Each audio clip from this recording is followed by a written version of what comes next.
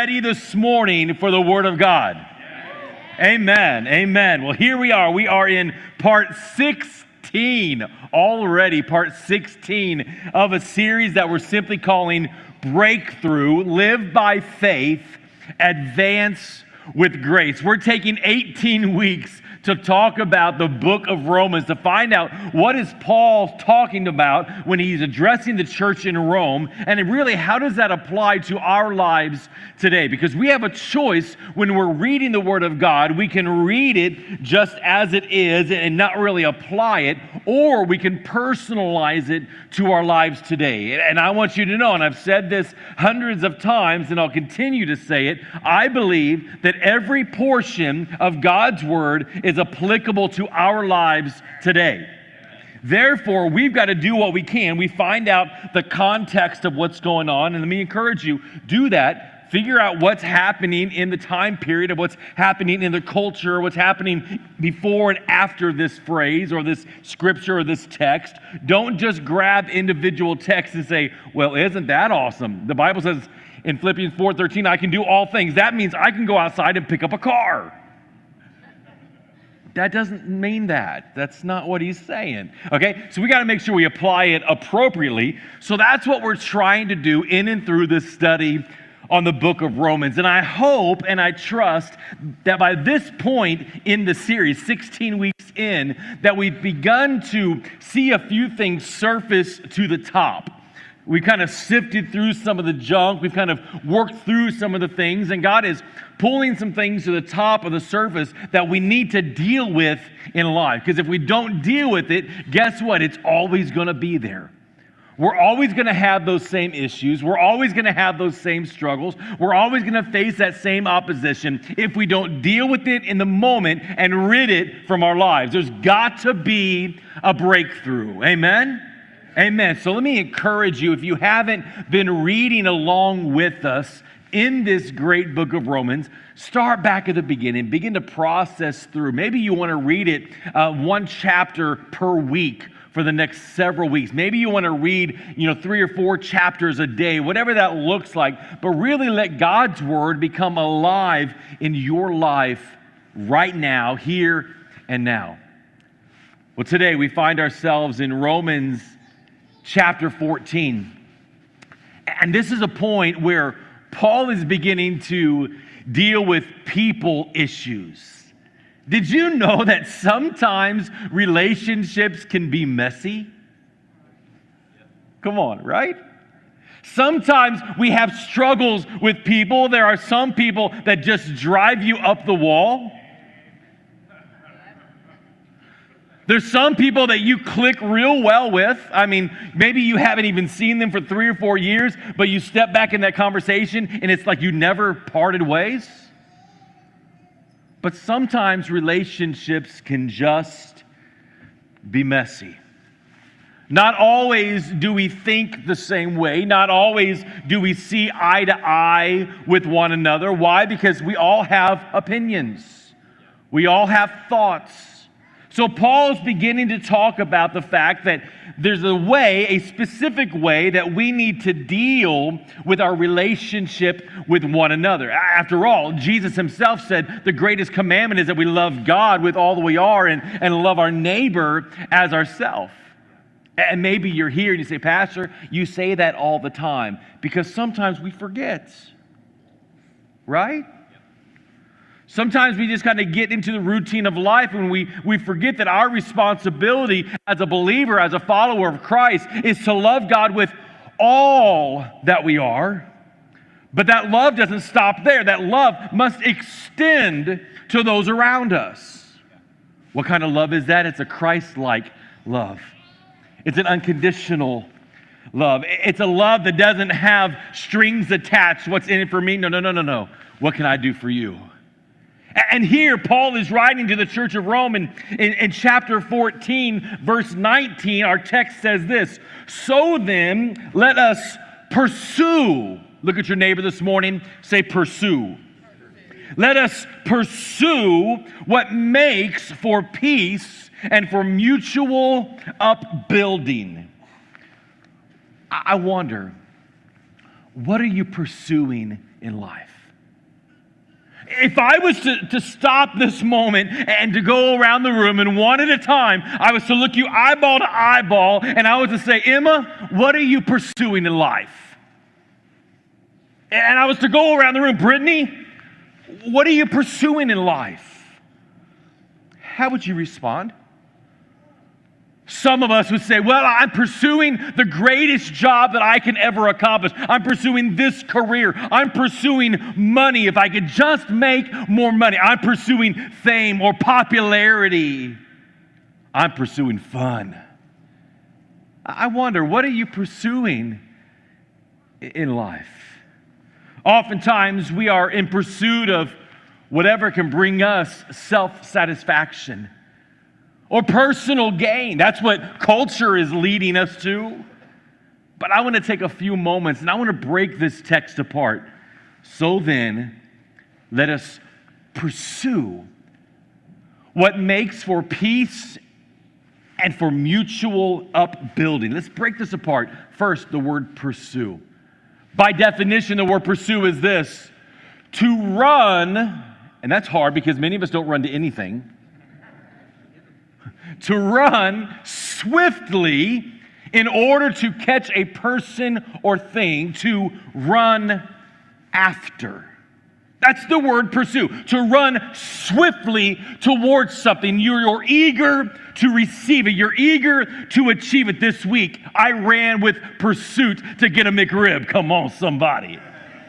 They came out 2 days early. I mean, that's the grace of God right there. That's the goodness of our Heavenly Father right there. They weren't supposed to come out till November 1st, and I got it 2 days before. Come on. In pursuit of. What are you running in pursuit of this morning? Number 2, the word peace. In this particular moment, it's defined as, I love when you define a word with the same word. It's defined as peace between individuals. Now, this isn't just a personal peace. We want that. There's a lot of chaos in this world, a lot of unrest in ourselves, in our physical being, in our emotional well-being.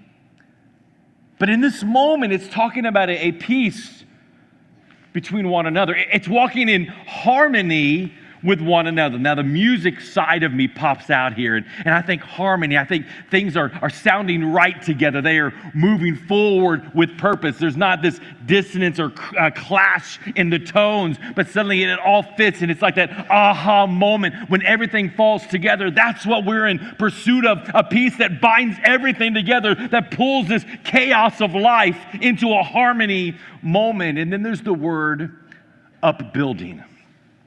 By definition, it's the act of one who promotes another's growth in Christian wisdom, happiness, and holiness. So I began to think about this text this morning. Let us pursue what makes for peace and for mutual upbuilding. And I decided to do something to help us really clarify what it means. I took out the word pursue and the word peace and the word upbuilding, and I placed in its place the definition. So here's what we discover. Our text means this: so then, let us run swiftly with the intent to catch what makes for peace and harmony between people and for the act of promoting growth of wisdom and happiness and holiness in and among fellow believers. Oh, come on. That's good. That's what we've got to grab a hold of. We've got to learn to run swiftly with this intention to bring about a peace and a harmony with one another, to promote one another, to encourage one another, to help one another, not just to sit idly by and let the world pass us by. You see, our greatest purpose as a believer is to worship God. But right there, right amongst that, is our relationship with one another. What are you doing in your pursuits of this relationship with fellow believers? Oh, Pastor, I just come in on a Sunday morning. I just find my spot. I really don't talk to anybody. I just kind of sit there and I'll raise my hand every now and again, but not really pursuit of anything. You've missed the point. This is our opportunity to sharpen one another, to encourage one another, to pursue this idea of upbuilding and helping one another in our walk with Christ, to eliminate the loopholes, if you would. In essence, this is what we're getting at. Listen carefully. If you are causing, and I struggled with this, but I felt that we got to share it. If you are causing disunity, strife, or simply stirring issues, according to our text that we just read, you need to repent and turn back to the plan that God has set in motion. Come on, listen. If you have found yourself walking in opposition to the text this morning, not my words, but the words of God, which calls us to pursue, to swiftly move toward this intent of nourishing and encouraging and helping and upbuilding one another. If we find ourselves walking in opposition to that, and this idea of disunity and strife, or just stirring the pot,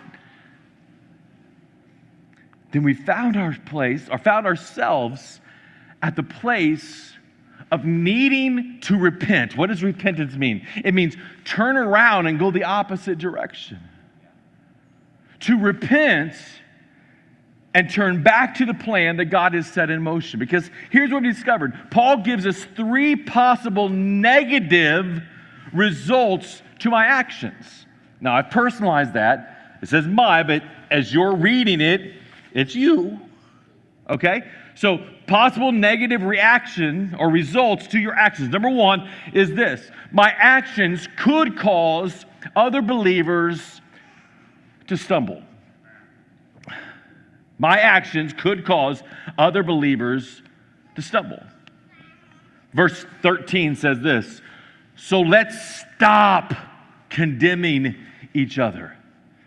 Now, let me pause. Does that mean that we accept every behavior? No. Sin is still sin. Wrong is still wrong.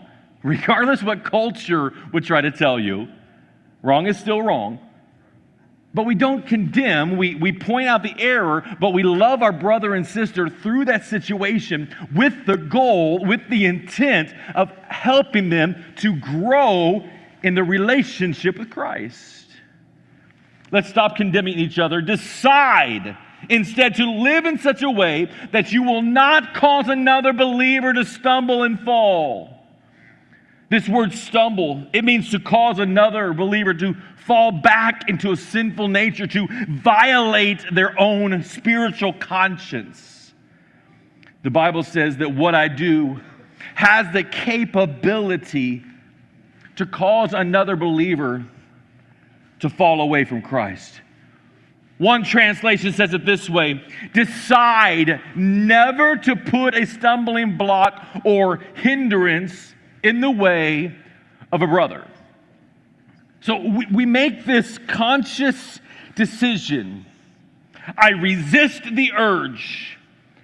I determine in my mind I will not place a stumbling block. I will not cause my brother and sister in Christ to stumble in the faith. I make a decision today. I make the choice. So I wonder, what effect is your life having on the lives around you?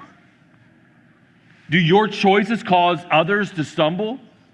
Oh, I hear some of you thinking right now. You're saying, well, Pastor, that's not my problem. That's their problem. They get to make the choice. Well, not according to God's word.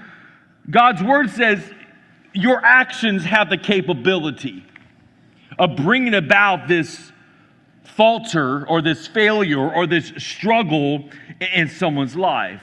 My actions could cause a believer to stumble. The second thing we see in Paul's writing here is my actions could cause other believers to be distressed. Verse 15, the very beginning. And if another believer is distressed by what you eat, and we'll talk about that in a moment, you are not acting in love if you eat it. By the way, that has nothing to do with the McRib.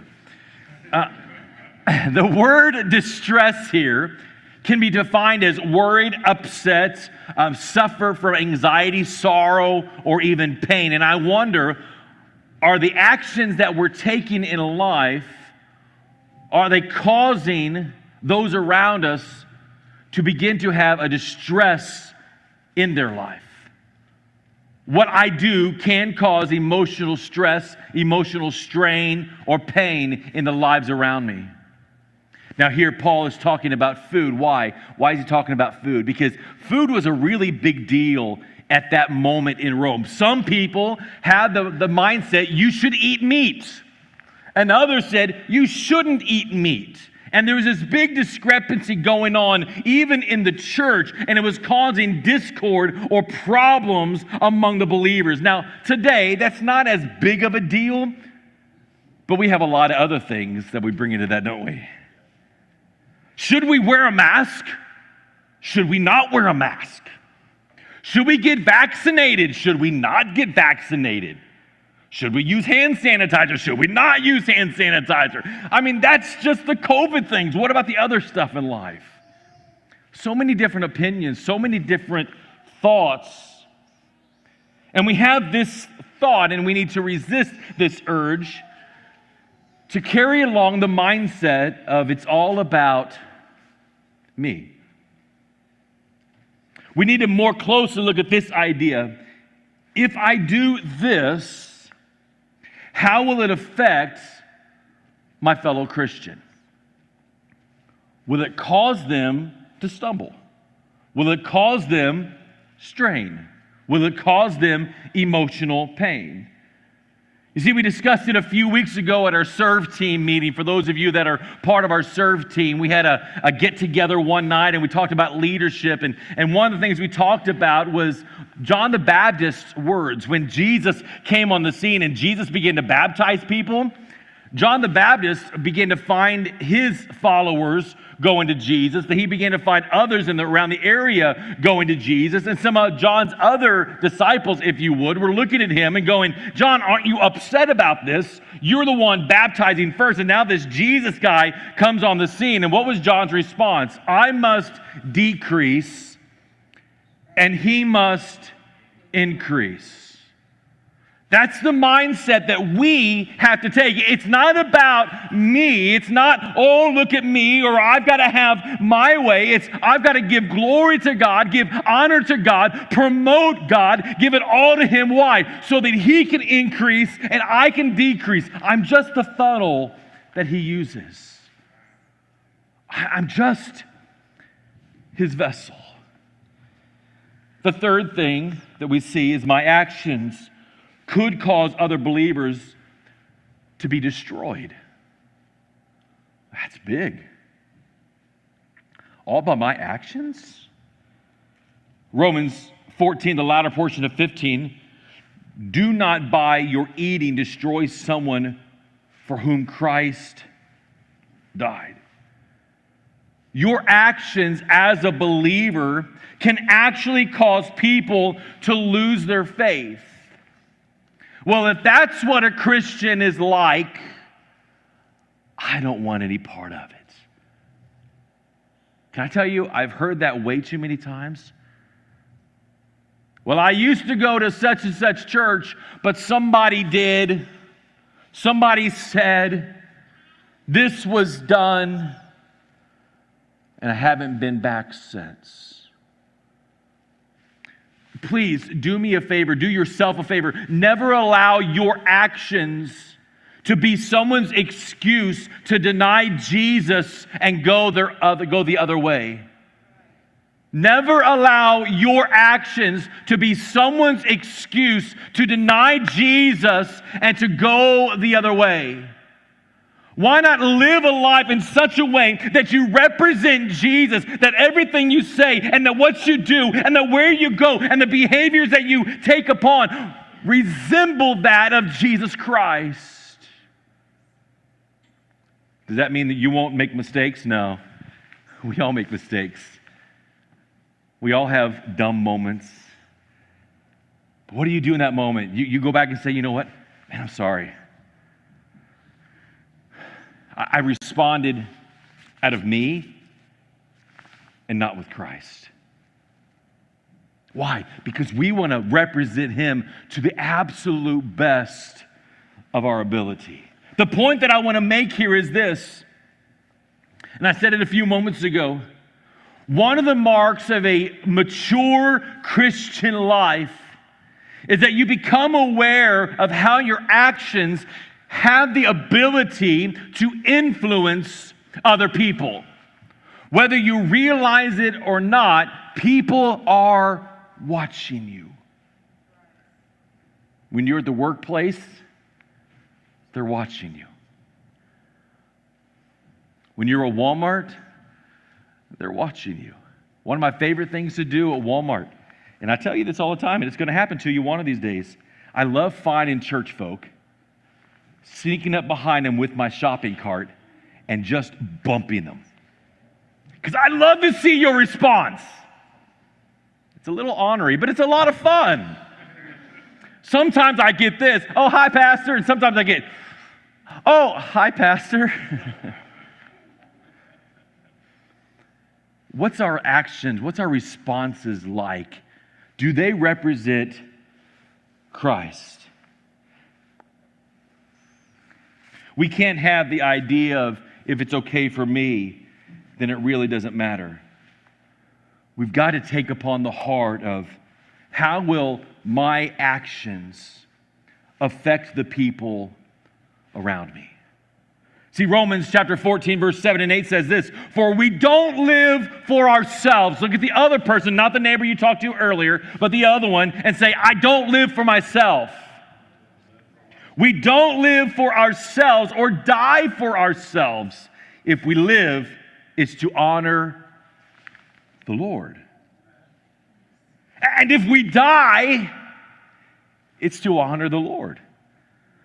So whether we live or die, we belong to the Lord. All that we do in life and in death is to be done in such a manner that brings glory and honor to God. So rather than damage or even destroy those around us, Paul takes the time to show us that we are to build one another up in the faith, to encourage one another and sharpen one another in our relationship with Jesus Christ. So very quickly, I want to give you 4 ways we build one another up. 4 ways we build one another up. Number 1, recognize the value in one another. Recognize the value. Realize that those around you, those to your left and to your right, and those on the opposite side of the room have great value in the body of Christ. Verse 15, do not by your eating destroy someone for whom Christ died. Again, you may not see eye to eye with them. They may drive you absolutely crazy. But that's really irrelevant. Jesus died for them. Jesus loves them enough that he willfully died on the cross of Calvary for them. Just like he died for you. And the Bible says that the moment we surrender ourselves to him, we are a new creation. We are a new believer. All that we used to be is now gone. And out of this new relationship walks a new life with Christ. The old is gone and the new is here. That's great value. He takes us from damaged to restored. From empty to full, from partial to complete. What does he do? He places great value in his people. So what right do we have to remove that value? Absolutely none. Yet we've got to take the moment to find value in those around us. Number 2, focus on the important things of life. Focus on the important things of life. Verse 16, therefore do not let what you know is good be spoken of as evil. What Paul is saying here, I believe, is is that food is not really the burning issue. The burning issue is that of eternal relationship with Jesus Christ. We must learn to focus on what's most important in life, not the trivial minor things. Truth be told, most church issues are over trivial minor things. What color should the wall be? What instruments should be on a worship team? Are the greeters smiling at the door? The list goes on and on. What we've got to realize is it's not about this personal advancement of what's in it for me. It's what can I do to further the glory of God to those that are coming into our building. Perhaps somebody that's coming into church, perhaps you're here today, right now, in this moment, you're giving Jesus one more try. And it's our responsibility to help you understand He's worth it. And I want you to know, if that's you, if you're here today and you're giving Jesus one more try, you're ready to throw in the hat, but you said, I'm going to give you one more shot today. I'm going to go to Encounter Church. I'm going to watch it online. I'm going to give you one more shot. I want you to know He sees you where you are. He loves you right now where you are, but He wants to see you grow in Him. And that's where we come in. Our responsibility is to help you grow in your faith, to become more of what Christ would have you to be. Way number 3, not forcing my opinions on others. Now this one's a little tricky. This one's a difficult one for us to wrap ourselves around because we can quickly jump into this mindset of, well, if that's the case, if I can't force my opinions on somebody else, then maybe everything is acceptable. Maybe I can do anything I want. Or maybe we go into this legalistic approach and we ban everything. Right? Well, look what it says, 1 Corinthians chapter 10. You say, I'm allowed to do anything, but not everything is good for you. You say, I'm allowed to do anything, but not everything is beneficial. Don't be concerned for your own good, but for the good of others. What does that mean? That means what I've got to remember is my goal, your goal, is to build one another up. There are certain truths that all Christians hold on to, but honestly, there are some things that aren't necessarily wrong, but they're not necessarily necessary. That's a lot of necessary in one sentence. They're not necessarily wrong, but they're just not necessary. If you're in leadership, man, any great leadership program you go through is going to tell you, as you move up this responsibility scale, as you move into greater leadership, you really have less rights. Why? Because now you're greatly concerned about those around you. There are some things that you may not see as wrong. The question we have is this: do those activities bring you closer to God? Do they line up with God's Word? Can they potentially cause another believer to stumble? If so, something has to change. It's time for us to say, Lord, I'm going to put everything on the table for you. Lord, whatever I need to adjust, Lord, I'm willing to do that. To give it up to you, Lord, to offer anything and everything to you, to allow your life to come in alignment with the Word of God. And through every relationship, those in this building, those outside these walls, to keep the main thing the main thing. What is the main thing? For God so loved the world that he gave his one and only Son, that whoever believes in him will not perish but have everlasting life. John 3:16. The main thing is Jesus loves you. And I want to do everything in my power to represent that well to the fullest of my capability. Number 4, put action to your faith. But whoever has doubts is condemned if they eat, because their eating is not from faith, and everything that does not come from faith is sin. Now, as we mature in our walk with God, we must learn to walk by faith and trust in the things of God. It's not always easy, but the more that we step out in faith, the more that we say, Lord, here I am, the more familiar we become with God's heart and God's desire. Why? Because suddenly we're hearing his voice, because our heart's desire aligns with him. And suddenly, as it aligns with him, we are more in tune with his voice, and we can hear what he has to say to us. Some people say, I never hear the voice of God. And I wonder, are we taking the time to sit back and really listen? Or do we say, God, speak to me today. All right, what are we having for lunch? We've never given him time to speak into our hearts.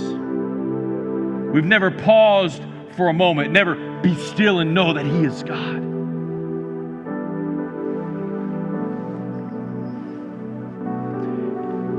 We must learn to put action to our faith, to truly walk in step with the Spirit, not relying upon ourselves. Our text, Romans 15:1, we who are strong, we have an obligation. You have an obligation. I have an obligation to bear with the failings of the weak and to not please ourselves. I would say to you today, now is the time for a breakthrough. Now is the time for us to say, Lord, here I am. What are the things in my life that need to change? Lord, what are the things that I'm doing that they're not necessarily bad? They're not necessarily a sin. But Lord, they don't really honor you. And they have the capability of causing another person to stumble in their faith. And as he begins to share that with you, here's your challenge. Have the boldness to say, Lord, I give it to you. Lord, I give it to you because it's really not that important. Because Lord, I want to be who you've called me to be. I want to reflect you to the world around me. Not just on a Sunday morning, not just when I can bring that smile and say, oh, glory to God. But at the workplace, when the boss has just yelled at me. At Walmart, when the pastor just bumped me with his cart. In the neighborhood, when I'm trying to sleep at night and the neighbor is crazy loud. Lord, I want to represent you. I want to help those around me to bring their life in alignment, not with my desires, not with my plans, but to come in alignment with you. That's my goal. That's what Paul is getting at here. We've got to come to the place that we're willing, no matter what, to allow our lives to be that vessel that He can clearly run through. And the result, our lives changed for the glory of God. Are you ready for that kind of breakthrough? It's going to take some work. It's going to take some willingness. But something has to change. Something has to change. Would you pray with me today? We're going to talk about a point from Pastor Chris's sermon that stood out to us today. So I really like the first point that he made about recognizing the value in others. In Genesis, it says that we're all created in God's image. And to me, that means that we all bear the mark of our Creator. And we all have value, dignity, and worth and need to be treated like that. It's really important that we treat one another with respect and value and dignity, especially as Christians, because we're supposed to be modeling Christ on behavior on earth. Yeah, that's so good. And today, maybe you're sitting here and you hear that you're created in God's image. And you're saying, I don't feel like I'm created in God's image. I don't feel like I'm worthy of that label. And I just want to say today that you are. God loves you so much. He sent Jesus to this earth to live the sinless, perfect life for you. See, when Jesus was dying on the cross, He had you in mind. And He was thinking, man, I loved them so much. If they would only just give their life to me and make me the Lord and Savior of your life, and I would save them in an instant. And today He did that for you, and He paid the price, and you're worth it all. He would do it over again. If you were the only person that He came to die for, He would do it for you.